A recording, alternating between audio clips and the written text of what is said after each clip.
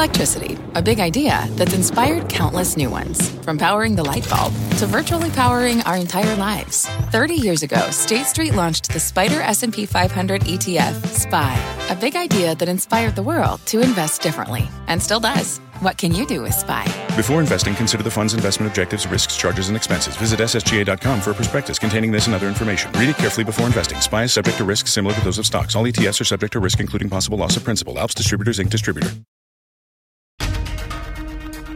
This is Squawk Pod. I'm CNBC producer Katie Kramer. Today on our podcast, reopening the economy. Some say it's too fast, and others, like Elon Musk, say it's not fast enough. Tech journalist and fellow podcaster Kara Swisher on Musk and his plans for Tesla. You can't see a Tim Cook doing this or anybody else doing this. I think Texas and Nevada would probably welcome him. So I don't know why he wouldn't, except for defense. Senator Rob Portman, the Ohio Republican, responds to House Democrats' latest coronavirus relief proposal. This is $3 trillion. This is more than the last four packages combined. And it does nothing, as I see it, to help get the economy moving. And the founder of direct-to-consumer shoe brand Mgemi, like those Instagram ads, considers the path forward. For sure, demand has changed. We're actually still selling product, but it's a very different type of product. We're focusing on comfort product. It's Wednesday, May 13th, 2020. Squawk Pod begins right now. Good morning, everybody. Welcome to Squawk Box here on CNBC. I'm Becky Quick, along with Joe Kernan and Andrew Ross Sorkin. First up on today's podcast, Reopening America. During Tuesday's hearing of the Senate Committee on Health, Education, Labor, and Pensions, we heard from the White House's top infectious disease expert and, in many ways, the face of the American response to COVID-19, Dr. Anthony Fauci. Dr. Fauci, isolating in his home office like many of us, and in fact, many of the other hearing attendees testified virtually. And he issued a warning to Congress about reopening state economies too soon.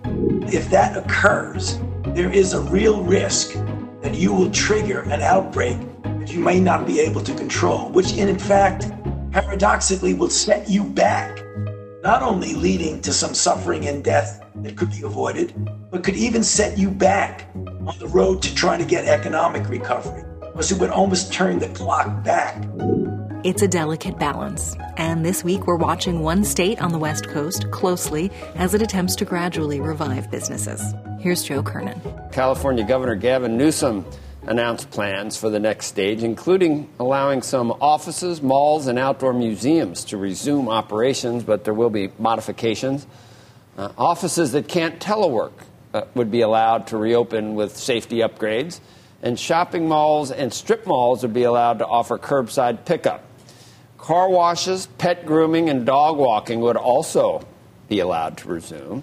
The governor didn't provide a date for the changes. And in the meantime, the California State University system, which runs 23 campuses, is planning to hold its fall semester online. There will be some exceptions for in-person activity, obviously like research labs.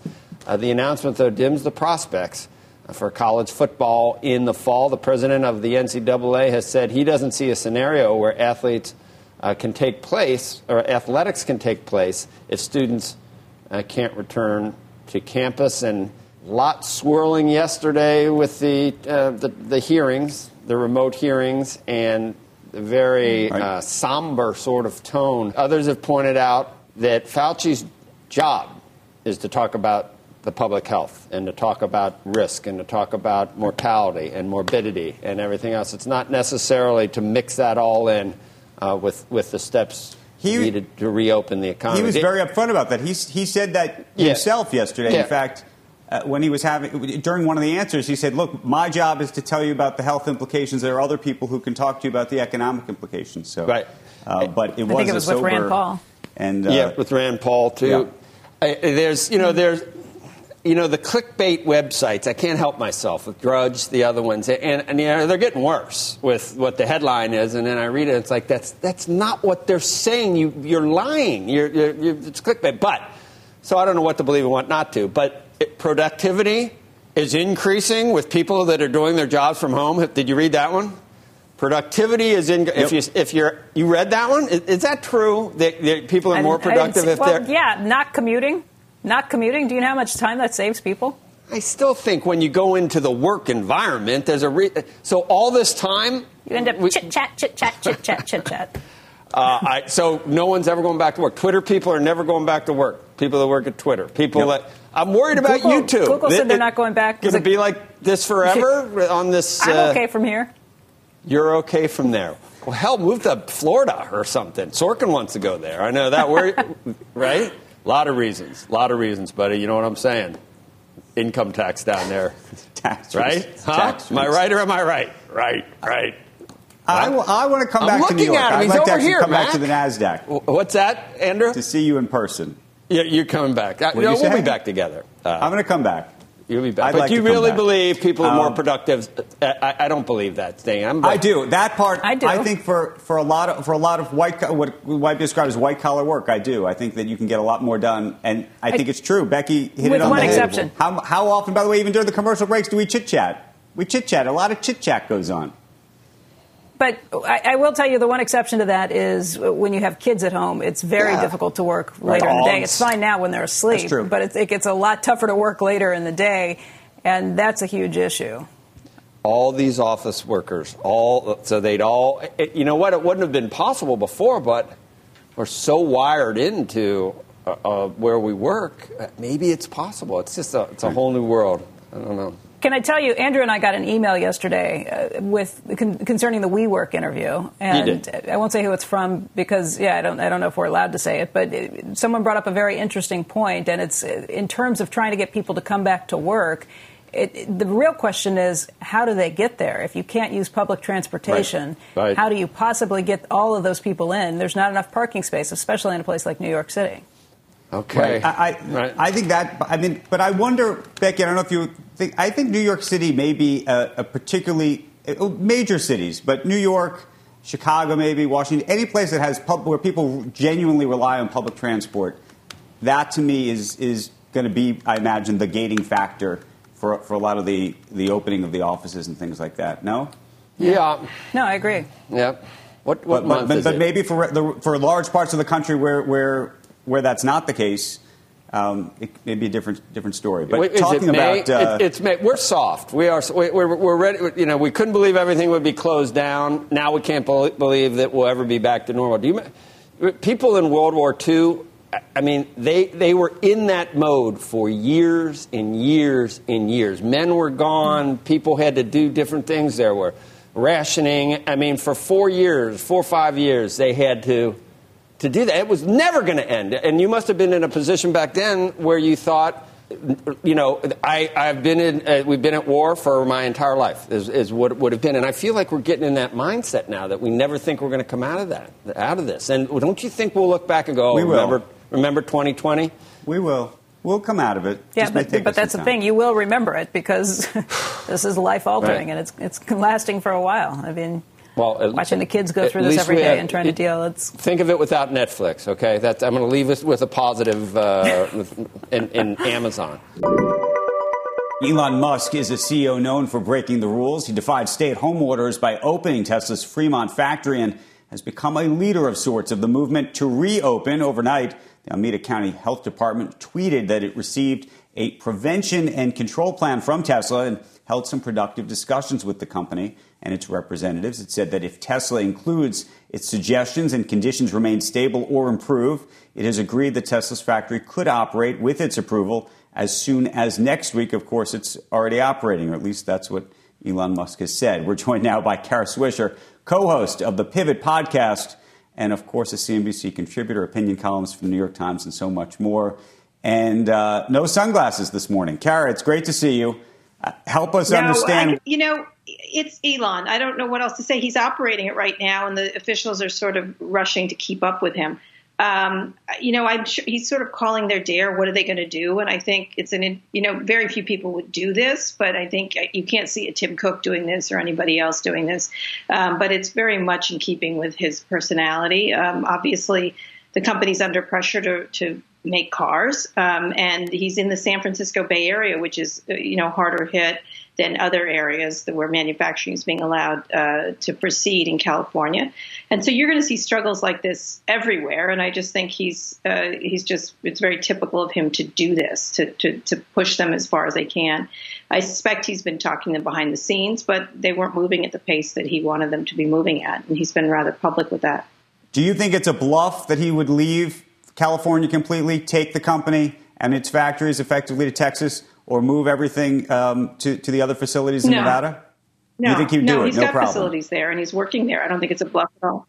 Yeah, absolutely. I think, it's expensive, obviously, but people have given him an enormous leeway. And look at the price of the stock, since coronavirus, it's gone up quite a bit. And I think he would do it. I do. I think of anybody. I think a lot of people might not. And sometimes he does bluff, and sometimes he does, sort of pontificate on Twitter. But I think, he's done manufacturing facilities, lots of places. Right. I think Texas and Nevada would probably welcome him. So I don't know why he wouldn't, except the expense. Most Silicon Valley CEOs and tech CEOs talk about their relationship with their employees a lot.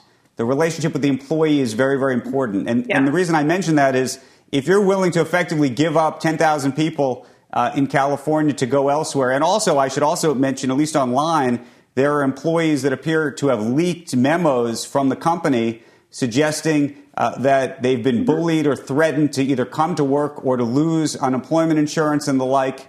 If that was happening at other big tech companies, there would be an uproar.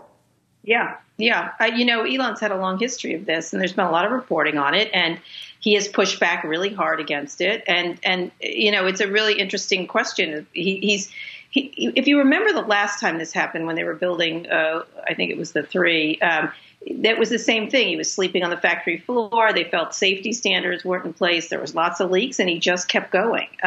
And this is kind of he feels like he's on a mission. Whenever you talk to him, it feels like he's on a mission, and he has to have this happen. If you noticed, he was saying that other automakers got a break, but only Tesla was singled out.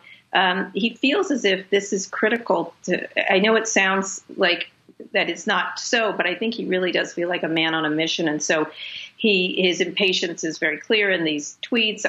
Some of them are unfortunate, some of the tweets, and I don't know if he understands kind of the overall impact of what he might be setting off. But I think he's just going to go forward, and it'll be up to the officials to respond. I don't love to compare him to Trump, but it's not. These techniques are not dissimilar. They're not dissimilar techniques. Well, let me ask you. It's a somewhat political question, and it relates to Trump.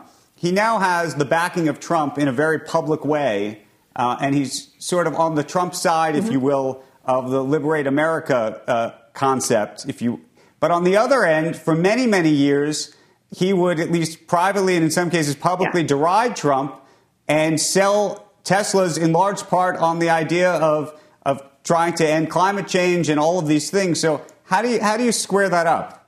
He's a complex person. I don't know what to tell you. I don't think he's necessarily a Trump supporter. I've never heard that. And of course, he has been critical. And he was on that business council because he wanted to try to get some impact on climate change. And so it's a complex situation. It doesn't mean that he's not using Twitter to the same effect to sort of rally his troops. And he does have a lot of fans. It's his technique of doing this. This is, high drama, high dudgeon threats. Then he manages to somehow settle things. Sometimes it turns out well. Sometimes it doesn't. But, this is a guy, like, he went up against the SEC, and from what I can tell, they didn't really, they warned him and they said he can't do it again, and then he did it again. And so, I don't know if he feels as if there's a lot of consequences for doing what he's doing. And his aim is to build these Teslas. And he had a lot of criticism from the Alameda County officials.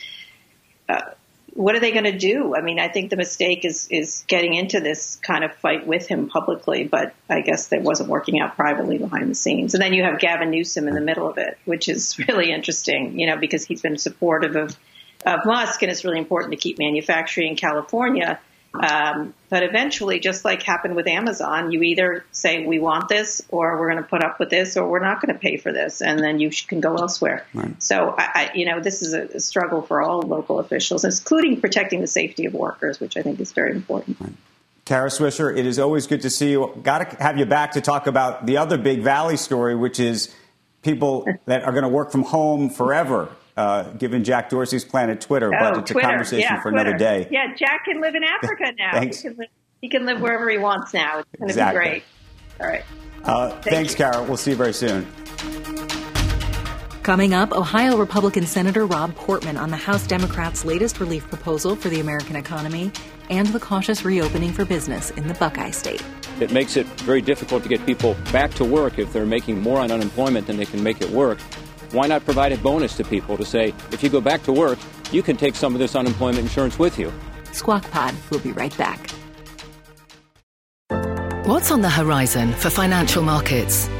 At PGIM, it's a question that over 1,400 investment professionals relentlessly research in pursuit of your long-term goals.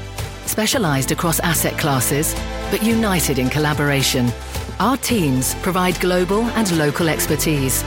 Our investments shape tomorrow, today. Pursue your tomorrow with PGIM, a leading global asset manager.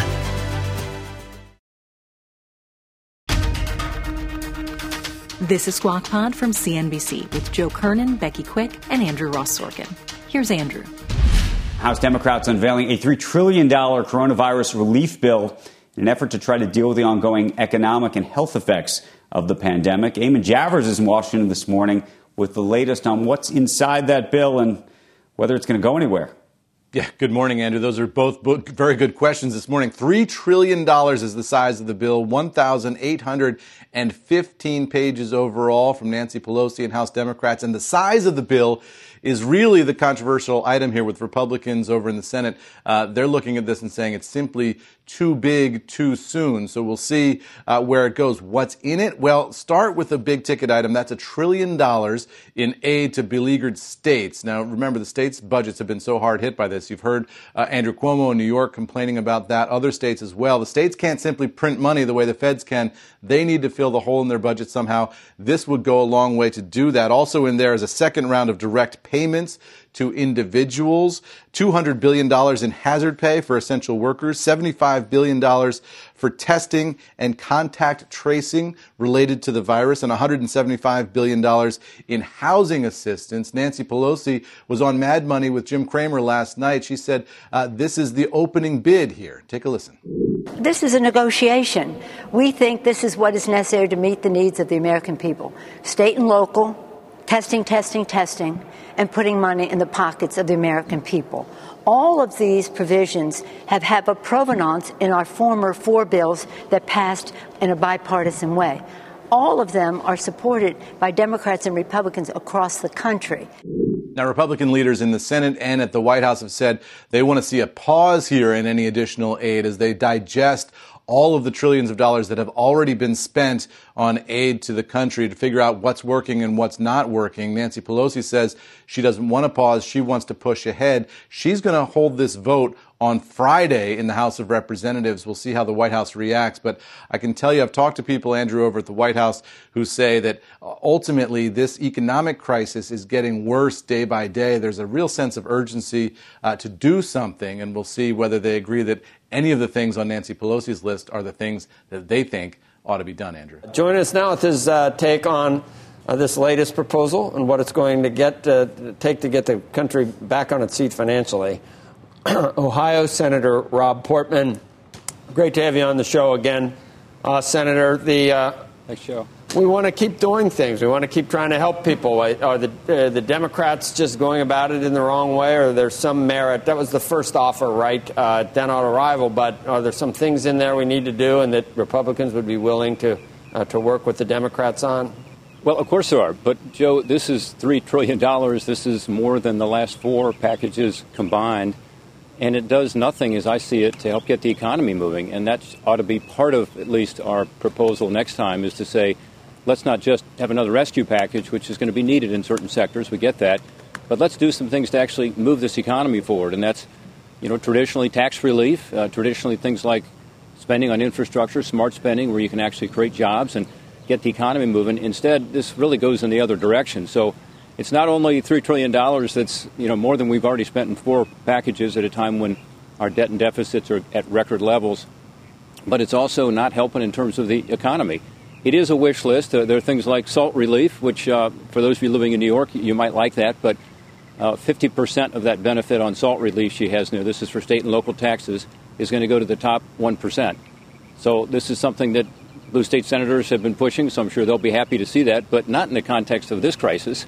let's focus on, yes, some things to close the gaps from what we've already done, but then let's move on to how do we actually get this economy moving again. And I don't see that in the bill at all. You were a trade representative, too, and it's a political hot button, whether we say that, whether you discuss the origin of the virus, but if you at least admit that maybe initially China wasn't forthcoming enough with all the details about what they had, and now we're in this position. I mean, people get a lot more strident about what they say China did. But either way, do you think we need to let this affect the recent trade negotiations, future trade negotiations? Should we go through with those first and maybe consider this later after the globe starts recovering from COVID? Or do we never do anything? Well, the trade negotiations we have ongoing with China right now are in our interests, and they're actually in the global economy's interest because it begins to level the playing field between the United States and China in the face of a huge trade deficit. So, one, we ought to be sure that China continues to implement phase one, which includes, by the way, buying more of our products, including our agriculture products, which need that market right now badly because prices are low. But second, we have phase two that we're supposed to be negotiating, which is also fundamental because it gets at the issue of Chinese subsidies, including their state-owned enterprises, which don't just damage the U.S. economy, they damage economies around the world that are forced to compete on an unlevel playing field. So the trade negotiations that are going on right now, completion of phase one, and then moving on to phase two, as China has promised. And by the way, they need to make their commitments on these things. Those should proceed, of course. The question is, where do we go from here? And there's so many issues. As you know, I spent a lot of time looking at this issue of China taking our technology, our secrets, military, economic secrets back to China through these so-called talent programs. We had, unfortunately, another example of that this week where an Arkansas professor has now been arrested, allegedly, again, engaging in these Chinese programs without divulging it, fraudulently taking money from the Chinese. This is taxpayer money that's, going out to do good research, and then China is taking that research. They've done it for 20 years. It's helped fuel their economy and the rise of their military. So we need to cut off things like that. And then we need to look at the supply chain issues because we need to bring more onshore, more to us, to our shores of essential products, whether it's pharmaceuticals or in the case of the protective gear that we're talking about, the gowns, the masks, and so on. We need to be able to rely on it, and therefore it needs to come back to the United States. How do you think Ohio and Governor DeWine are progressing in terms of reopening the state? I got a lot of relatives still back there, Senator, as you know. Yeah. And I thought DeWine's got his popularity's up a lot. Some of my relatives are like, they think it's too that it's taking too long, maybe, and that the time that he's talking about has been pushed back too far. It's a microcosm of what we see in the political debate that we're having right now. How do you think DeWine's doing in terms of opening up, trying to get the economy back open for people that aren't working? Yeah, I think he's doing a good job because we are reopening. So on Friday, we're reopening restaurants for outdoor dining, as an example. We've got factories up and going. Offices are back, at work. Construction is going again. So I think it's smart because what we're doing is we're reopening in Ohio as we're bringing on more testing, as we have more protective gear, as we're beginning to see remdesivir and hopefully more antiviral medications. Those are the three big things now we need to focus on. So I think the reopening is smart. I think it's being done in a proper phasing. And I think you're going to see in Ohio that because we're doing it right, we're not going to see this resurgence. Are we going to have hot spots? Probably. And, Joe, that's why the testing is so important, because the testing, the contact tracing and all that is what you throw at a hot spot and stop the spread of the virus. So I think we're doing it about right in Ohio. Look, nobody knows what's right. As we heard yesterday in the testimony, the experts are all over the place. But the reality is, we got to get back to work. We got to get back to a normal life here and do it safely. And I think those two things can be done together, and we're doing it in Ohio. Andrew. Hey, Senator, had a couple of questions for you. One is, as one part of that bill, which I know you have questions about, but as one part of that bill, there is the intention to extend unemployment benefits through 2021. Given the remarkable efforts that the Fed is pursuing to help businesses and also so much of the previous stimulus effort, my question to you is, would you be an advocate for unemployment insurance to help people through into 2021 at this point? That's an example in this legislation of something that's going to hurt, not help the economy. That's how I feel about it. The additional $600 federal benefit is on top of an average of about $360 that the states have, meaning that in our states right now, if you are making, say, $50,000 a year, it is more advantageous to be on unemployment insurance than it is to go back to work. So was it necessary to do something to pump up UI? Absolutely. But the level that we took it to makes it very difficult for many small businesses in Ohio and around the country to bring their employees back. In some states, they say they're going to enforce the rule that you have to be seeking work. Therefore, if there's a job, you have to leave UI. Other states are not able to do that. In fact, I think many are not, maybe most, because they're just overwhelmed. And many employers don't want to do that to their employees. So we ought to put together a package that says, okay, let's continue to help people, but how about having a bonus for returning to work? So instead of an additional $600 of a federal benefit, again, almost twice the state benefit that's currently in place in places like New York, that makes it very difficult to get people back to work if they're making more on unemployment than they can make it work. Why not provide a bonus to people to say, if you go back to work, you can take some of this unemployment insurance with you. If you take $450 with you, as an example, per week, remember this is per week, that would mean that in every state, for minimum wage workers, it would be more advantageous to go back to work than to stay on unemployment insurance. That $450 would go back to you, to your workplace, between now and the end of July when this unemployment insurance runs out, the extra benefit. And this would give us an incentive to get people back to work. It would help the individual workers who, many want to get back to work. They want to get back to health care in connection to their company. But the House bill goes the opposite direction. It says let's continue this till next year. Right. Senator, what do you tell the person who's out of work, who doesn't have the option to go back to work because the job that they had no longer exists? The restaurant that is now living in a socially distanced world, that the economics of the business don't work anymore. Right. If someone is out of work through no fault of their own, they can't go back, of course they should get unemployment insurance. And, we extend unemployment insurance another 13 weeks, by the way, also in our legislation. We also provided it for people who are self-employed. So, that can all continue. But the point is, Andrew, we should all want people to go back to work. I mean, that ought to be what we're doing here in Washington, is trying to help the economy move forward, not to encourage the economy to remain stagnant and to encourage people not to return to work when they're needed.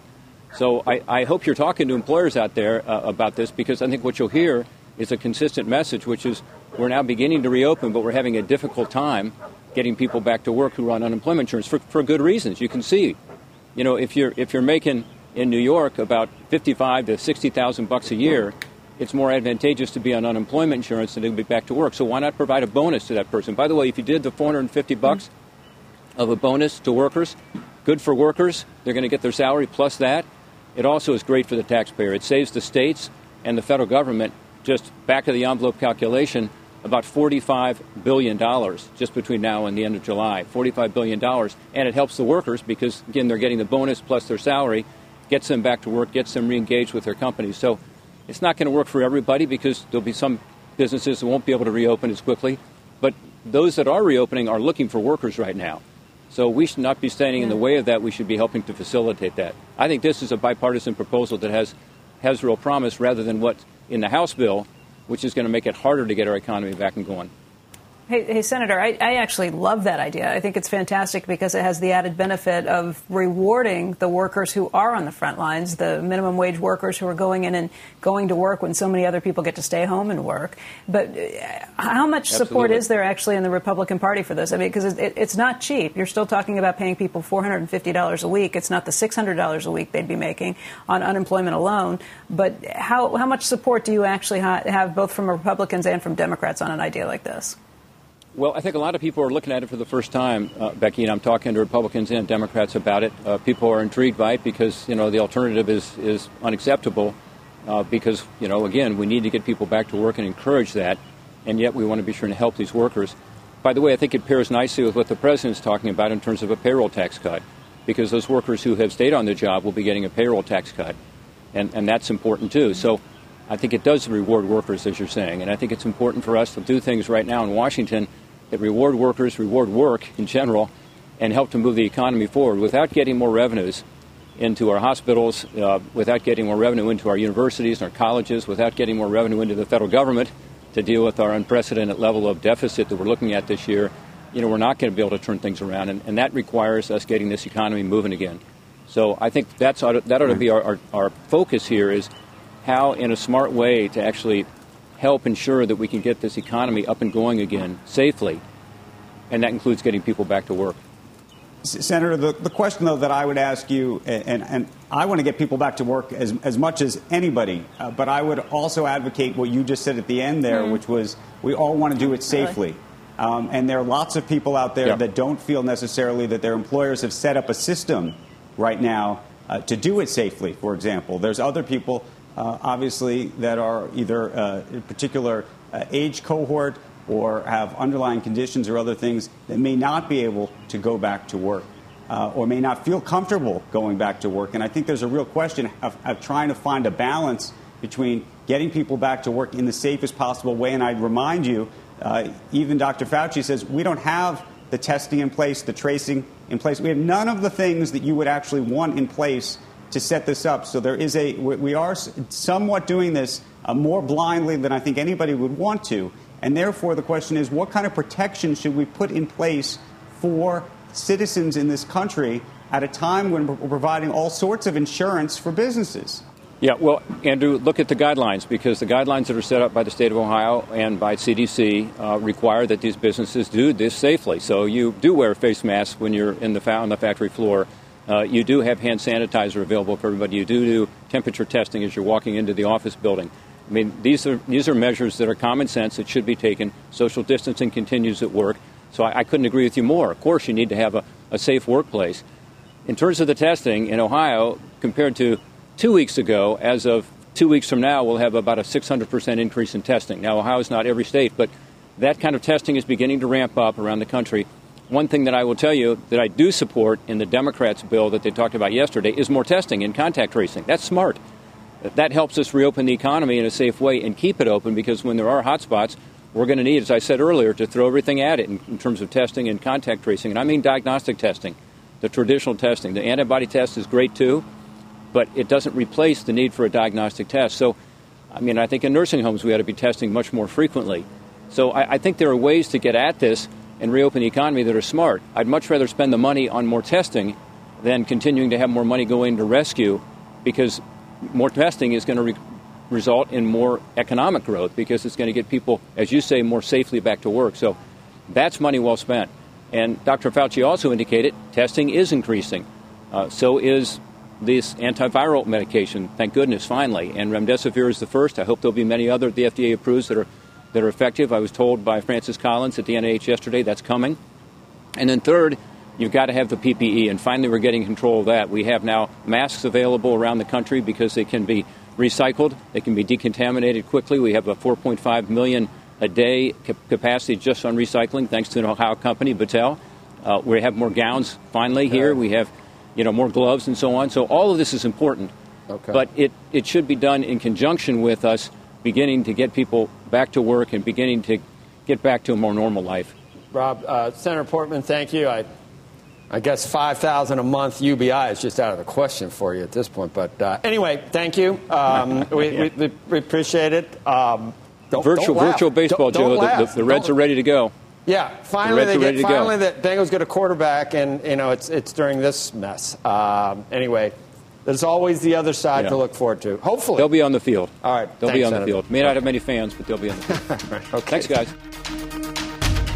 Next on Squawk Pod, the path forward for a direct-to-consumer shoe retailer trying to meet today's shoppers. MGemmy's Ben Fishman. And we actually are seeing that content advertising, telling stories, explaining what you do, how you do it, why you do it, is working better than ever. Whereas 3 months ago, short ad, big picture, move quickly, that's what worked. We'll be right back. Hi, I'm Ben. I suffer from a condition called writer's block. It strikes when I'm at work. That's why I choose Canva Magic Write. It works fast, generating text in seconds, thanks to AI. Common side effects include increased productivity, compliments from coworkers, feelings of satisfaction. Now I can say bye-bye to writer's block. Ask your boss if Canva Magic Write is right for you at canva.com, designed for work. Support for this program is provided by Chevron. Demand for energy is projected to continue rising in the future. To help keep up, Chevron is increasing their U.S. oil and gas production, and they're innovating to help do it responsibly across their operations, including their Gulf of Mexico facilities, which are some of the world's lowest carbon intensity operations, helping supply energy that's affordable, reliable, and ever cleaner. That's energy in progress. Learn more at chevron.com/meeting demand. You're listening to Squawk Pod. Here's Andrew Ross Sorkin. Italy just opened for business last week. That's good news, though, for a company closer to home. M. Gemmi is a Boston-based online retailer whose line of designer shoes are manufactured by small artisanal factories in Italy. Its co-founder and CEO, Ben Fishman, joins us this morning. Ben, should also say, is the founder of Rue La La. Anyway, it's nice to see you, Ben. Help us understand what the last couple of months have been like and how opening in Italy, the reopening in Italy, has changed business for you. Yeah, thanks for having me, Andrew. Big news for us last week with Italy reopening. We started this business 4+ years ago with the idea of putting Italy back on a pedestal as a manufacturing community. You know, they make this incredibly unique and fabulous product, and much of the world was leaving Italy to manufacture product in areas that it could be done at lower prices. We went there to put it on a pedestal and had seen great success, and then obviously we were hit with this terrible virus, and we got hit two ways. One is the consumers stopped spending pretty dramatically on our type of product, and two, Italy shut down. And with Italy shutting down, so did our flow of inventory. But last week, with Italy opening, very, very quickly, things turned around from a manufacturing perspective. They actually got back to business last Monday, and our first shipment of goods was shipped out of Italy on Friday. So big news for us as far as getting that inventory flowing again. But speak a little bit, though, about the other side of it, which is the big question for a lot of people, the demand picture. I happen to be wearing sneakers today. I typically, when we're on the set, am wearing a nice pair of Italian shoes, in fact. So the question is, if people aren't going to be going out as much, what's that going to do to the demand picture for you think? Yeah, so I think for sure demand has changed. We're actually still selling product, but it's a very different type of product. So we do make Italian sneakers, and our sneaker business is quite strong for men and for women. The dress business is very soft right now, and we don't foresee the dress business coming back in any significant way anytime soon. So we're focusing on comfort product. We're also a little bit apprehensive with what happens when the world starts to reopen and the amount of inventory that's out in the market and the level of discounting that's going to take place. So not only is consumer demand different and are people wearing sneakers and not dress shoes, but there's going to be a lot of product at very low prices out in the market, we believe, for a very long time. So we're paying close attention to that and watching that. Luckily, our product is sold at a pretty unique price point, but it's going to be a pretty interesting time for consumers to find value and for brands like M. Gemmi to make sure that we can maintain our business and our margin at levels that we need to survive. What's happening to the customer acquisition cost, since most of this for you is online and direct to consumer?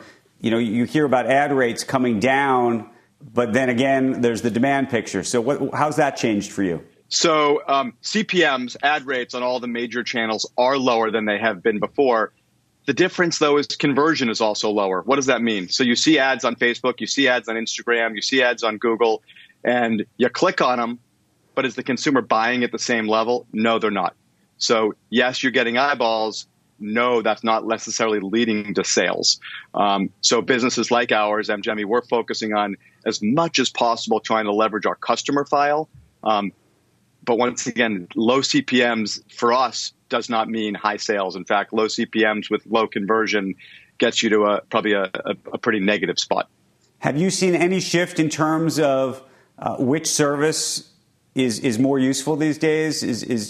Has a greater efficiency? I mean, has anything changed? People keep talking about us all being at home. Is Instagram working better than it used to, or Snap all of a sudden, moving to the top of the spot? So we're finding content. It used to be that when you wrote long content on the internet, people would say people don't have the patience for that. It's a soundbite economy. And we actually are seeing that content advertising, telling stories, explaining what you do, how you do it, why you do it, is working better than ever. Whereas 3 months ago, short ad, big picture, move quickly, that's what worked. Storytelling, engagement is working better than ever for us right now. And we're looking for new venues to do that, actually, which really opens the door. When a brand can tell a story, you can create some unique engagement. Okay. Ben, we wish you all the luck in the world, and we hope to keep track of your progress and hope you come back on in a couple months from now and let us know how you're doing. Yeah, look forward to you putting those dress shoes back on. Appreciate it. Thanks.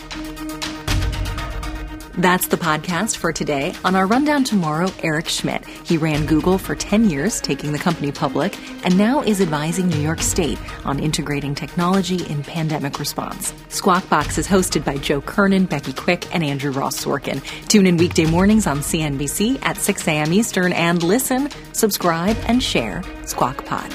We'll meet you back here tomorrow.